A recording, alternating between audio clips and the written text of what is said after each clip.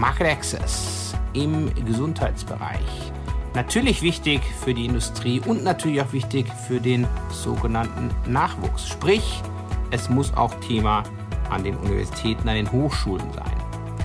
In den folgenden Episoden und Folgen werden wir nun Studierende hören, die sich mit verschiedenen einzelnen Themen im Bereich des Market Access auseinandergesetzt haben, selbst erarbeitet haben und jetzt eben im Rahmen dieser Podcast-Folgen diskutieren werden. Mein Name ist Stefan Walzer, ich bin Gesundheitsökonom von Hause aus und arbeite in diesem Bereich seit 2004, lehre an unterschiedlichen Hochschulen und habe dieses Projekt mit initiiert. ATMPs, Advanced Therapy Medicinal Products, wie im Englischen und die internationale Abkürzung genau bezeichnet. Was ist das Ganze und vor allem, wie sieht hierzu die Kostenerstattung aus? ATMPs sind sehr spezielle, spezifische Therapeutika. Sehr bekannt sind mittlerweile die sogenannten Zelltherapien oder auch Gentherapien für meistens relativ wenige Patienten, aber mit einem in aller Regel, zumindest das, was man dann auch langfristig zeigen kann oder konnte, einem guten, langfristigen, positiven Patienteneffekt. Wieso ist das eine Frage? Wieso ist das eine Kerndiskussion, vielleicht gerade Market Access? Nun, zunächst einmal gab es vor der Einführung der ersten ATMPs vor einigen Jahren die Kernfrage, ist das eine Prozedur oder muss das Ganze wie ein Medikament behandelt werden, sprich im deutschen Kontext dann durch das AMNOG-Verfahren bewertet werden. Das zweite wurde dann entschieden, sprich alle ATMPs müssen auch durch das AMNOG-Verfahren und wir haben mittlerweile ja auch einige Ergebnisse und Bewertungen in diesem Bereich. Was ist besonders an diesen ATMPs? In aller Regel, ich hatte es ganz kurz vorher schon erwähnt, geht es um sehr, sehr wenige Patienten, was natürlich auch ein Problem ist, gerade wenn man in Richtung Evidenzgenerierung denkt. Bei geringen Fallzahlen ist es natürlicherweise relativ schwierig, eine hohe Fallzahl für klinische Studien zu entwickeln, zu bekommen. Dementsprechend ist natürlich auch doppelt schwierig, dann eben auch eine adäquate Fallzahl für beispielsweise einen Vergleich in einer randomisierten, kontrollierten Studie zu erhalten. Unabhängig davon, dass man gegebenenfalls dann natürlich auch noch den richtigen Komparator auswählen müsste. Und auch hier wieder die Frage, was wird denn im Moment angewendet, beziehungsweise wie kann man denn hier dann eben auch in einer Studie wirklich vergleichen. All das waren und sind Fragen, mit denen sich die Akteure der Gesundheitspolitik, natürlich der Pharmawelt etc. auseinandersetzen müssen. Im Rahmen der Vorlesung Market Access an der Dualen Hochschule Baden-Württemberg in Lörrach haben StudentInnen und ich zusammen gewisse verschiedene Themen im Bereich des AMNOGs erarbeitet. Und in diesem Fall waren das Lukas Sebastian Kiefer, Alessio Lecca und Samuel Florian Probst, die sich mit den ATMPs im Zusammenhang mit dem AMNOG auseinandergesetzt haben.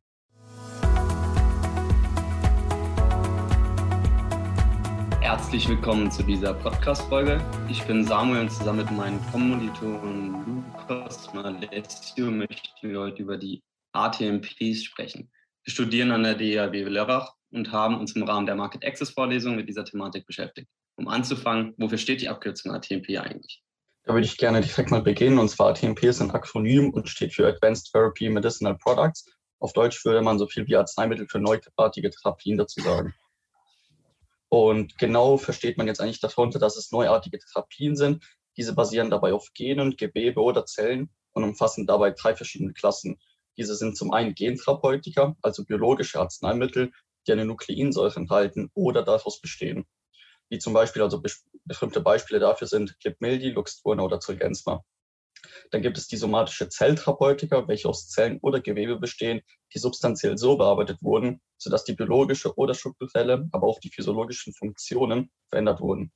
Hier könnte man als Beispiel Zalmoxis nennen. Und zuletzt gibt es noch die biotechnologisch bearbeitete Gewebeprodukte, auf Englisch Tissue Engineered Product, und das sind biologische Arzneimittel, welche biotechnologisch bearbeitete Zellen oder Gewebe enthalten oder auch daraus bestehen. Diese biologischen Arzneimittel dienen also im Endeffekt der Regeneration, Wiederherstellung oder dem Ersatz von menschlichem Gewebe. Und anschließend gibt es noch die kombinierten ATMPs. Das findet dann statt, wenn Medizinprodukte und ATMPs kombiniert werden. Du hast ja gerade sehr viel darüber gesprochen, was die ATMPs ausmacht. Aber wo ist denn jetzt genau der Unterschied zu anderen Therapien und warum sind diese genauso neuartig?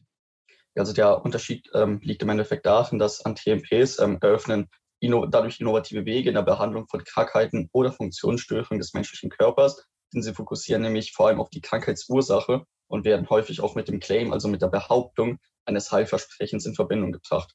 Nicht wie andere Arzneimittel, welche eben die symptomatische Ansätze verfolgen.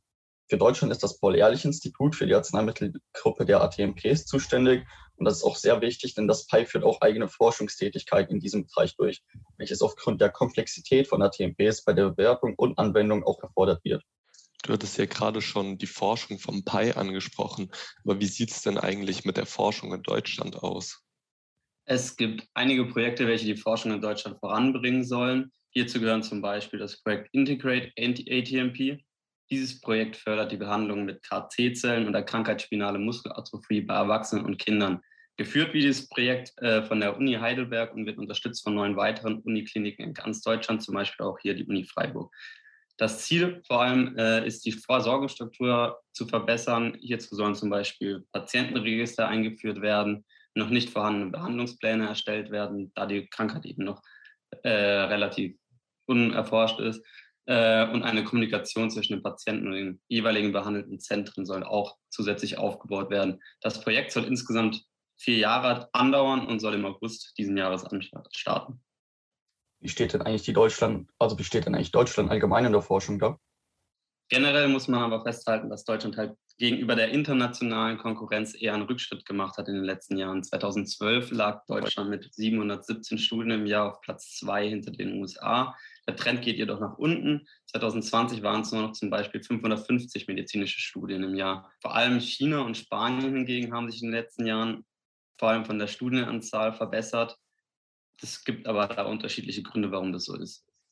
Was läuft denn momentan in der Forschung positiv oder gut? Kannst du das auch noch erklären? Allgemein, wenn man sich Deutschland im Bereich der Forschung anschaut, ist es halt festzuhalten, dass es an sich ein attraktiver Standort für Pharmaunternehmen und für Studien bleibt.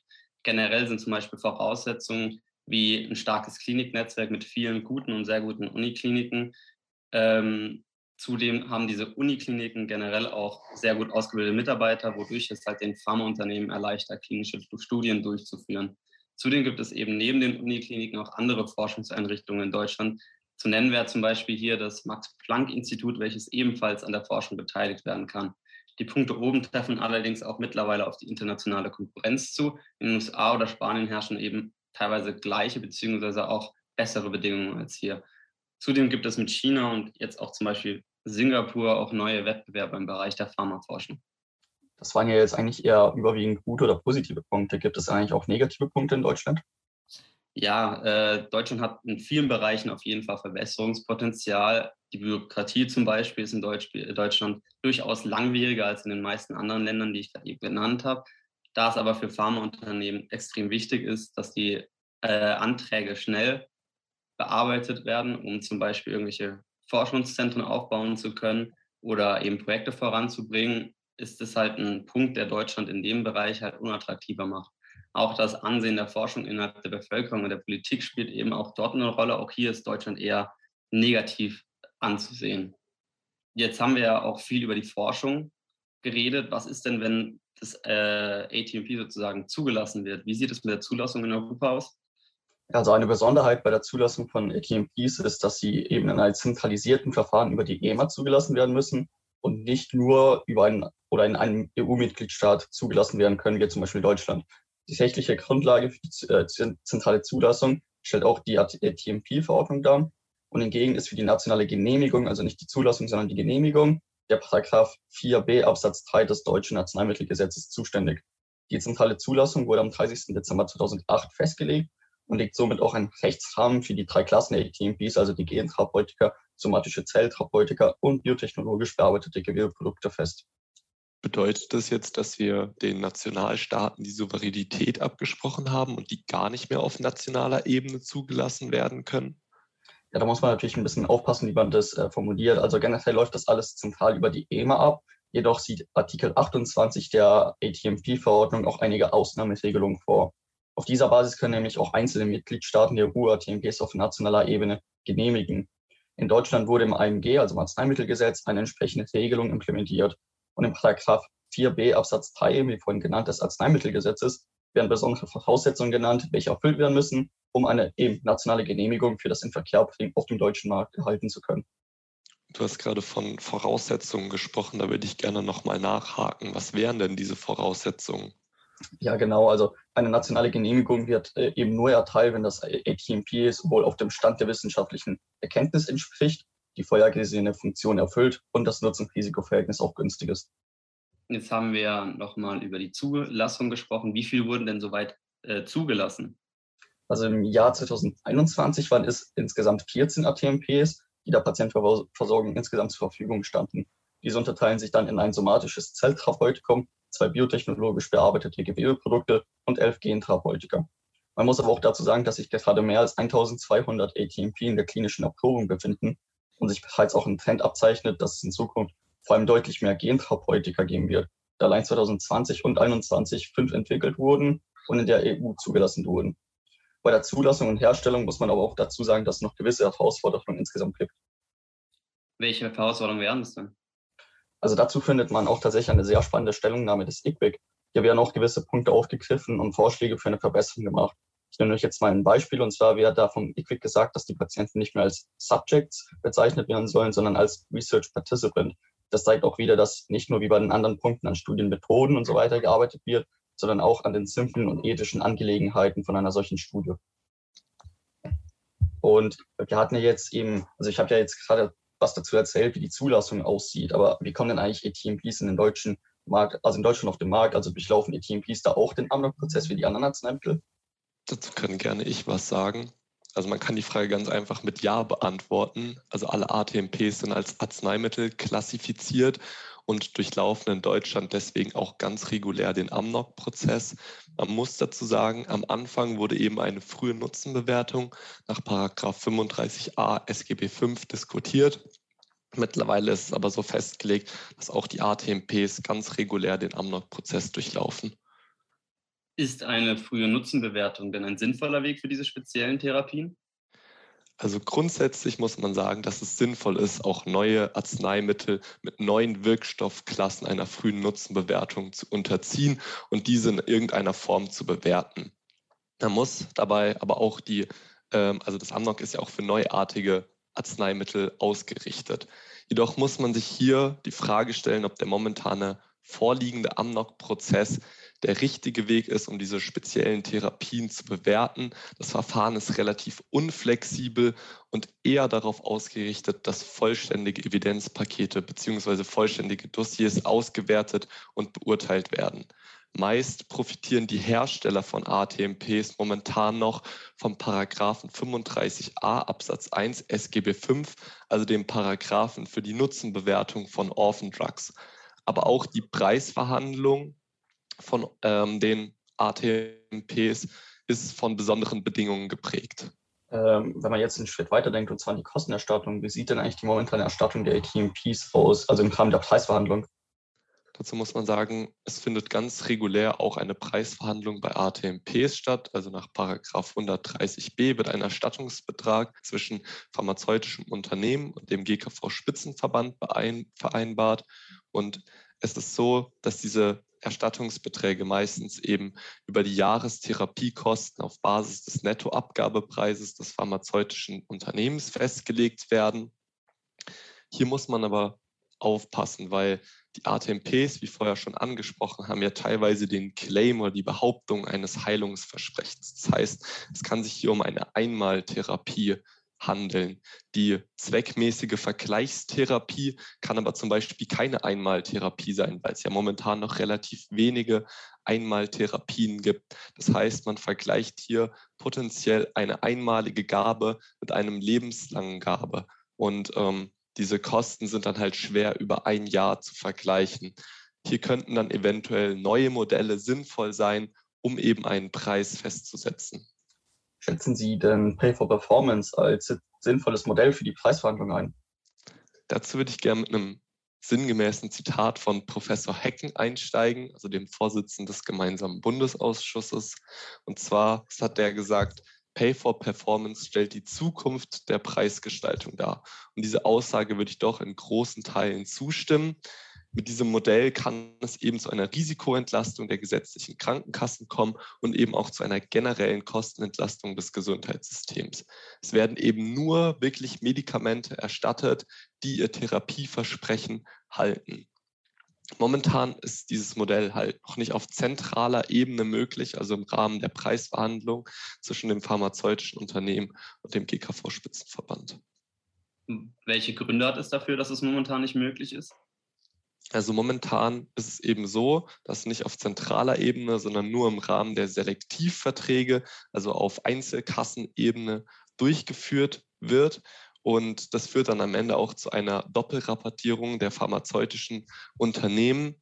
Und es ist so, dass Pay-for-Performance eben noch keine, sage ich mal, universelle Lösung ist. Also es ist wirklich auch nur für spezielle Therapien gedacht oder es muss sich eben genau angeschaut werden, in welchem Rahmen das eingesetzt werden kann. Und zwar ist es zum Beispiel sinnvoll bei Therapien mit geringen Patientenpopulationen, die hohe Einmalkosten verursachen und deren Behandlungserfolg an klaren Endpunkten gemessen werden kann.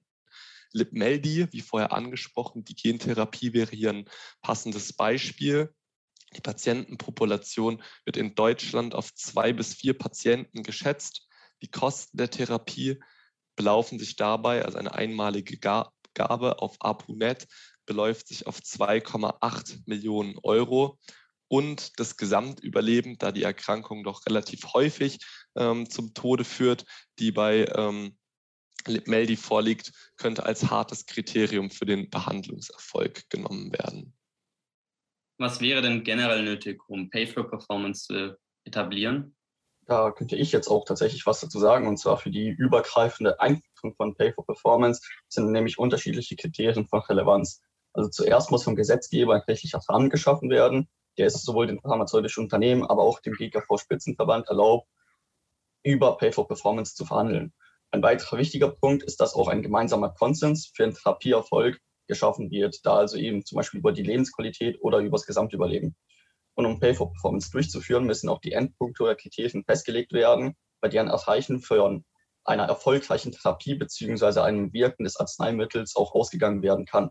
Bei manchen Erkrankungen, vor allem zum Beispiel auch im onkologischen Bereich, können diese harte Endpunkte wie das Gesamtüberleben sein. In anderen Indikationen wird es eher sehr komplex, diese Endpunkte zu bestimmen, zum Beispiel im neurologischen Bereich oder bei neurologischen Indikationen wie Alzheimer oder Parkinson. Hier muss von den Vertragsparteien dann auch pragmatisch an gemeinsamen Lösungen eben gearbeitet werden. Und der letzte Punkt wäre auch die Datenverfügbarkeit. Denn selbst wenn die Endpunkte bestimmt werden und ein gemeinsamer Konsens über den Therapieerfolg herrscht, so müssen diese Daten immer noch erfasst und verarbeitet werden. Hier müssen natürlich auch, wie bereits erwähnt, der gesetzliche Rahmen zuerst mal vorliegen und die entsprechenden Infrastrukturprozesse geschaffen werden.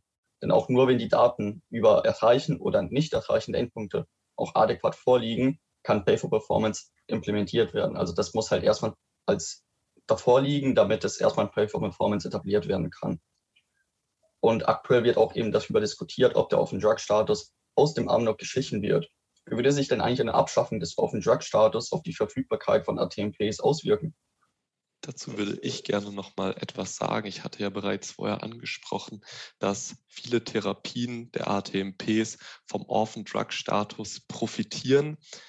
Diese Frage hängt natürlich davon ab, inwiefern jetzt die momentane Regelung angepasst werden würde. Es gibt hier verschiedene Szenarien, über die man wahrscheinlich einen eigenen Podcast nochmal aufnehmen könnte. Wenn wir jetzt mal davon ausgehen, dass das Szenario eintritt, dass der Orphan Drug Status komplett abgeschafft werden würde, hätte das auch fundamentale Implikationen für den Markteinführung von ATMPs in Deutschland. Es ist momentan so, dass 12 ATMPs, die in Deutschland auf dem Markt verfügbar sind. Davon sind 10 aus Orphan-Indikationen oder in Orphan-Indikationen zugelassen.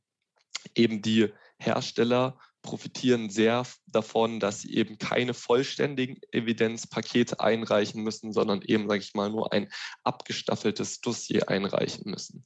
Da die Patientenpopulationen auch so klein sind und eben so wenig Studienteilnehmer zur Verfügung stehen. Es ist schwierig, Phase-3-Studien oder große Phase-3-Studien auf die Beine zu stellen. Eben zum Beispiel liegen dann eher einarmige Studien vor. Das wird ein historischer Vergleich gezogen. Und wenn dieser Orphan-Drug-Status nicht mehr vorliegen würde, dann müssten vollständige Dossiers mit einem Vergleich zu der zweckmäßigen Vergleichstherapie vorliegen. Und es würde eben vielen Herstellern schwerfallen, diesen Effekt nachzuweisen. Und dadurch, dass sie in der Orphan-Indikation zugelassen sind, gilt eben ihr Zusatznutzen im Amnok-Verfahren schon durch die Zulassung als belegt. Hast du hierfür denn ein Beispiel? Wir hatten ja vorhin schon mal Zolgensma angesprochen, auch eine Gentherapie, die ist für die spinale Muskelatrophie zugelassen. Und bei der ist es so gewesen, dass eben eine Orphan-Indikation zugelassen war. Doch durch das Überschreiten der 50 Millionen Euro Grenze ist es so, dass jetzt das pharmazeutische Unternehmen nach § 35a Absatz 1 Satz 12 SGB V einen Nachweis des Zusatznutzen gegenüber der ZVT erbringen musste. Zolgensma hat hier Nusinersen als zweckmäßige Vergleichstherapie erhalten und es ist eben so gewesen, dass in keiner Teilpopulation ein Zusatznutzen von Zolgensma gegenüber der zweckmäßigen Vergleichstherapie festgestellt werden konnte. Es läuft nämlich momentan noch die einarmige Studie zu Zolgensma und es konnte eben nicht genügend klinische Evidenz vorgelegt werden durch diese einmalige Studie, die auch noch läuft, um eben zu zeigen, dass Zolgensma einen Vorteil gegenüber Nusinersen hat. Wir hatten ja jetzt generell ja ziemlich viel über die Zulassung und Erstattung und ja auch die ganzen rechtlichen Rahmenbedingungen von ATMPs. Aber was ich mich da frage, weil es ja doch immer ein wichtiges Thema bei Medikamenten ist, welche ethischen Probleme sehen wir oder seht ihr eigentlich bei ATMPs? Also die Frage nach der ethischen Sicht ist in der Gesundheit generell immer ein schwieriges Thema. Natürlich polarisieren hier vor allem ATMPs. Die hohen Preise für die Arzneimittel sowie die öffentliche Aufmerksamkeit bezüglich des Themas schaffen natürlich auch eine gewisse Brisanz. Erst aktuell gab es eben diese öffentliche Diskussion zu dem Medikament, worüber wir schon gerade eben gesprochen haben, Zolgensma. Dieses Medikament ist ja ein sehr teures Medikament mit 1,9 Millionen Euro. Zolgensma wird eben generell zur Behandlung für Kinder mit spinaler Muskelatrophie eingesetzt.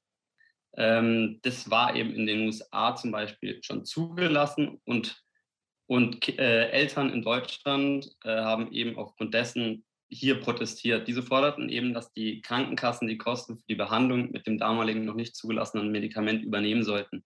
Aufgrund von massivem öffentlichen Druck kamen die Krankenkassen dieser Forderung auch nach. Hier sieht man halt eben, dass auch dieser mediale Druck bei den ATMPs ganz besonders hoch ist und dass es halt dann eben schwierig ist, dieser medialen öffentlichen Druck, den wir generell dann eben dadurch haben, auszugleichen. Wir haben auch natürlich hohe Preise für wenig Patienten. Das ist halt auch nochmal etwas, wo halt ein bisschen für Zündstoff sorgen kann, da wir eben als Gesellschaft diese Kosten dann eben auch tragen müssen, wo es halt dann auch Fragen gibt, ob es dann diese Gelder, die es halt momentan dafür zur Verfügung stehen, nicht überall irgendwo sinnvoller eingesetzt werden können.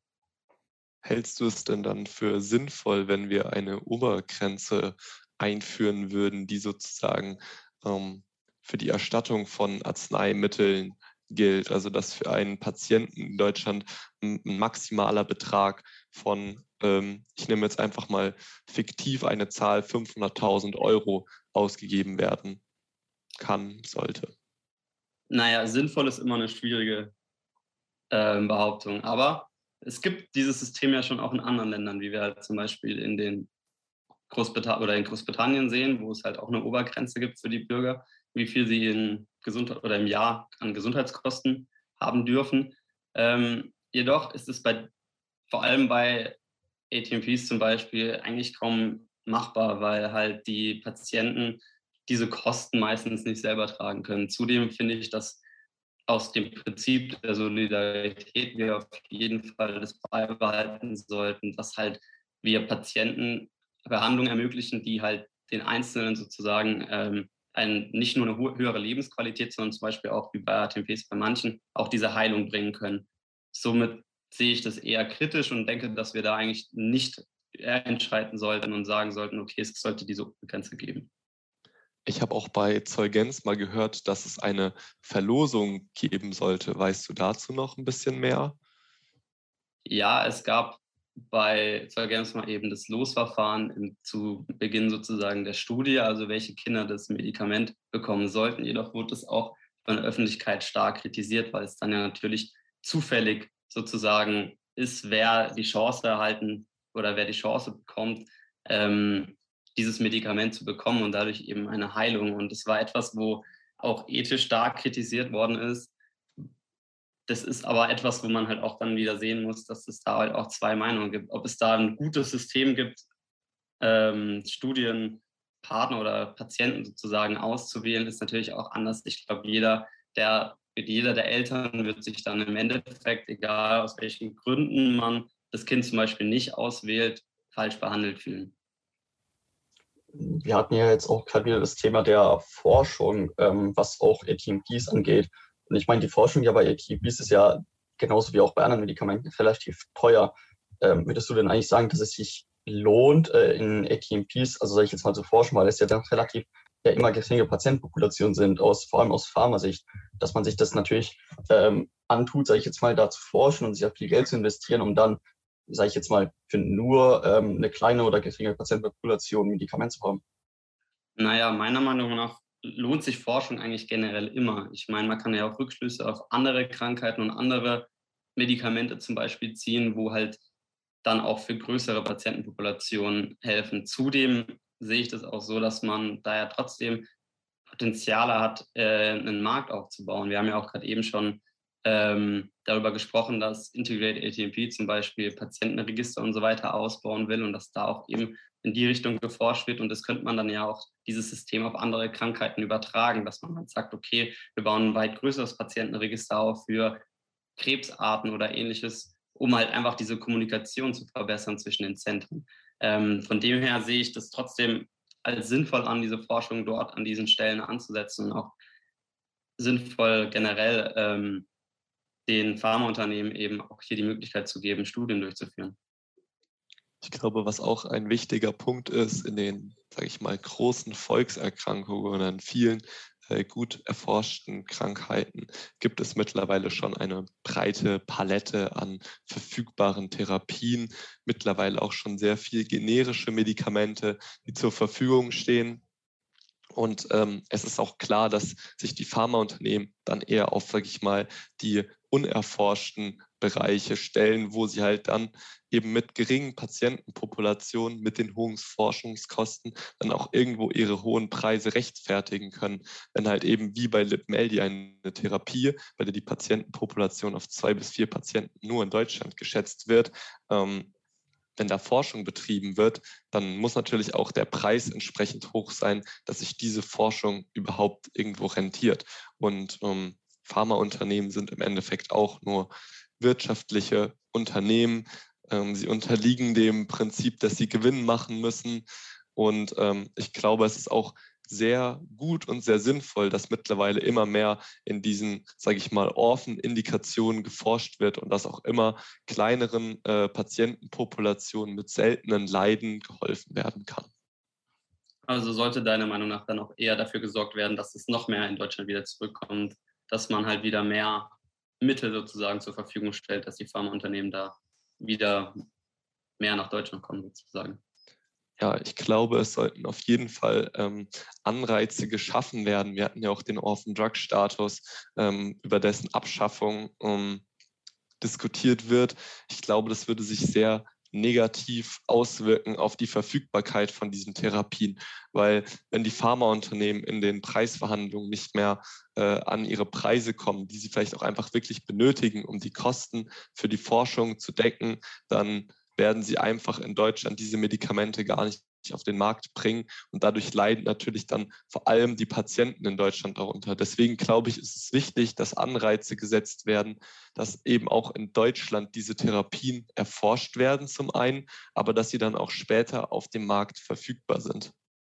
Auch nochmal zum Thema Fördern, Samuel. Also ich finde auch, dass es in Deutschland auch wieder mehr von Staatsseite aus auch gefördert werden sollte. Wir hatten ja auch vorhin das Projekt eben Integrate ATMP als Beispiel. Aber ich finde auch, dass man trotzdem nicht nur den pharmazeutischen Unternehmen da, sage ich jetzt mal, den Stich lassen sollte bei der Forschung und Entwicklung, sondern auch, dass da wirklich auch ein bisschen mehr mit den Unikliniken und mit den staatlichen Organisationen da, was ATMPs angeht, auch, finde ich, geforscht werden sollte. Ja, genau so sehe ich das auch. Also ich glaube, dass wir eben schon viele Projekte oder gute Ansätze haben. Integrate ATMP ist eins davon, was eben unterstützt wird. Und ich glaube, dass dieses Projekt auch vielleicht mal wieder so anderen Projekten halt auch wieder Wegöffner spielt sozusagen. Ja, ich denke, um vielleicht zum Schluss zu kommen, noch einen letzten Satz. Und zwar, dass ATMPs bestimmt aus vielen Bereichen kritisch zu betrachten sind, dass es momentan noch sehr viele Herausforderungen im Bereich der ATMPs gibt, dass aber allein schon der grundsätzliche Gedanke, dass eben jetzt Krankheitsursachen angegangen werden, leitet, glaube ich, einen Paradigmenwechsel in der Medizin ein.